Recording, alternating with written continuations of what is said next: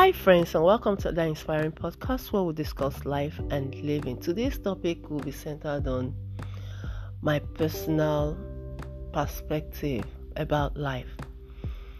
Why I don't take the things of life too serious. You know what?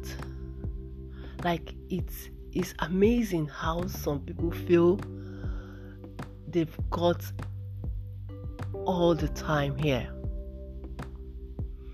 It's perplexing. They feel they will be here forever. They will be in the world forever. But that is not possible.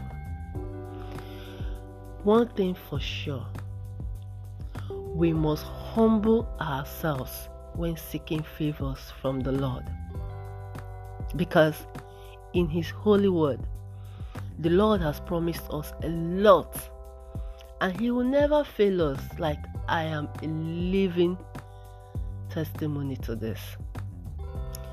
But we need to do our part by becoming good children to God.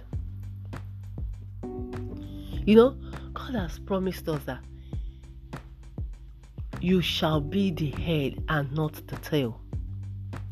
This promise will be fulfilled only as you act accordingly and obey Him.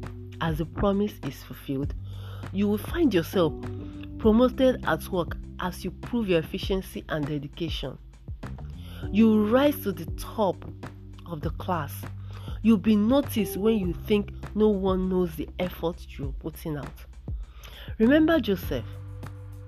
Joseph was raised to the top by the Lord despite all the setbacks he had. You see, dear friends, it might not be as fast or as easy as you would like, but one thing is for sure.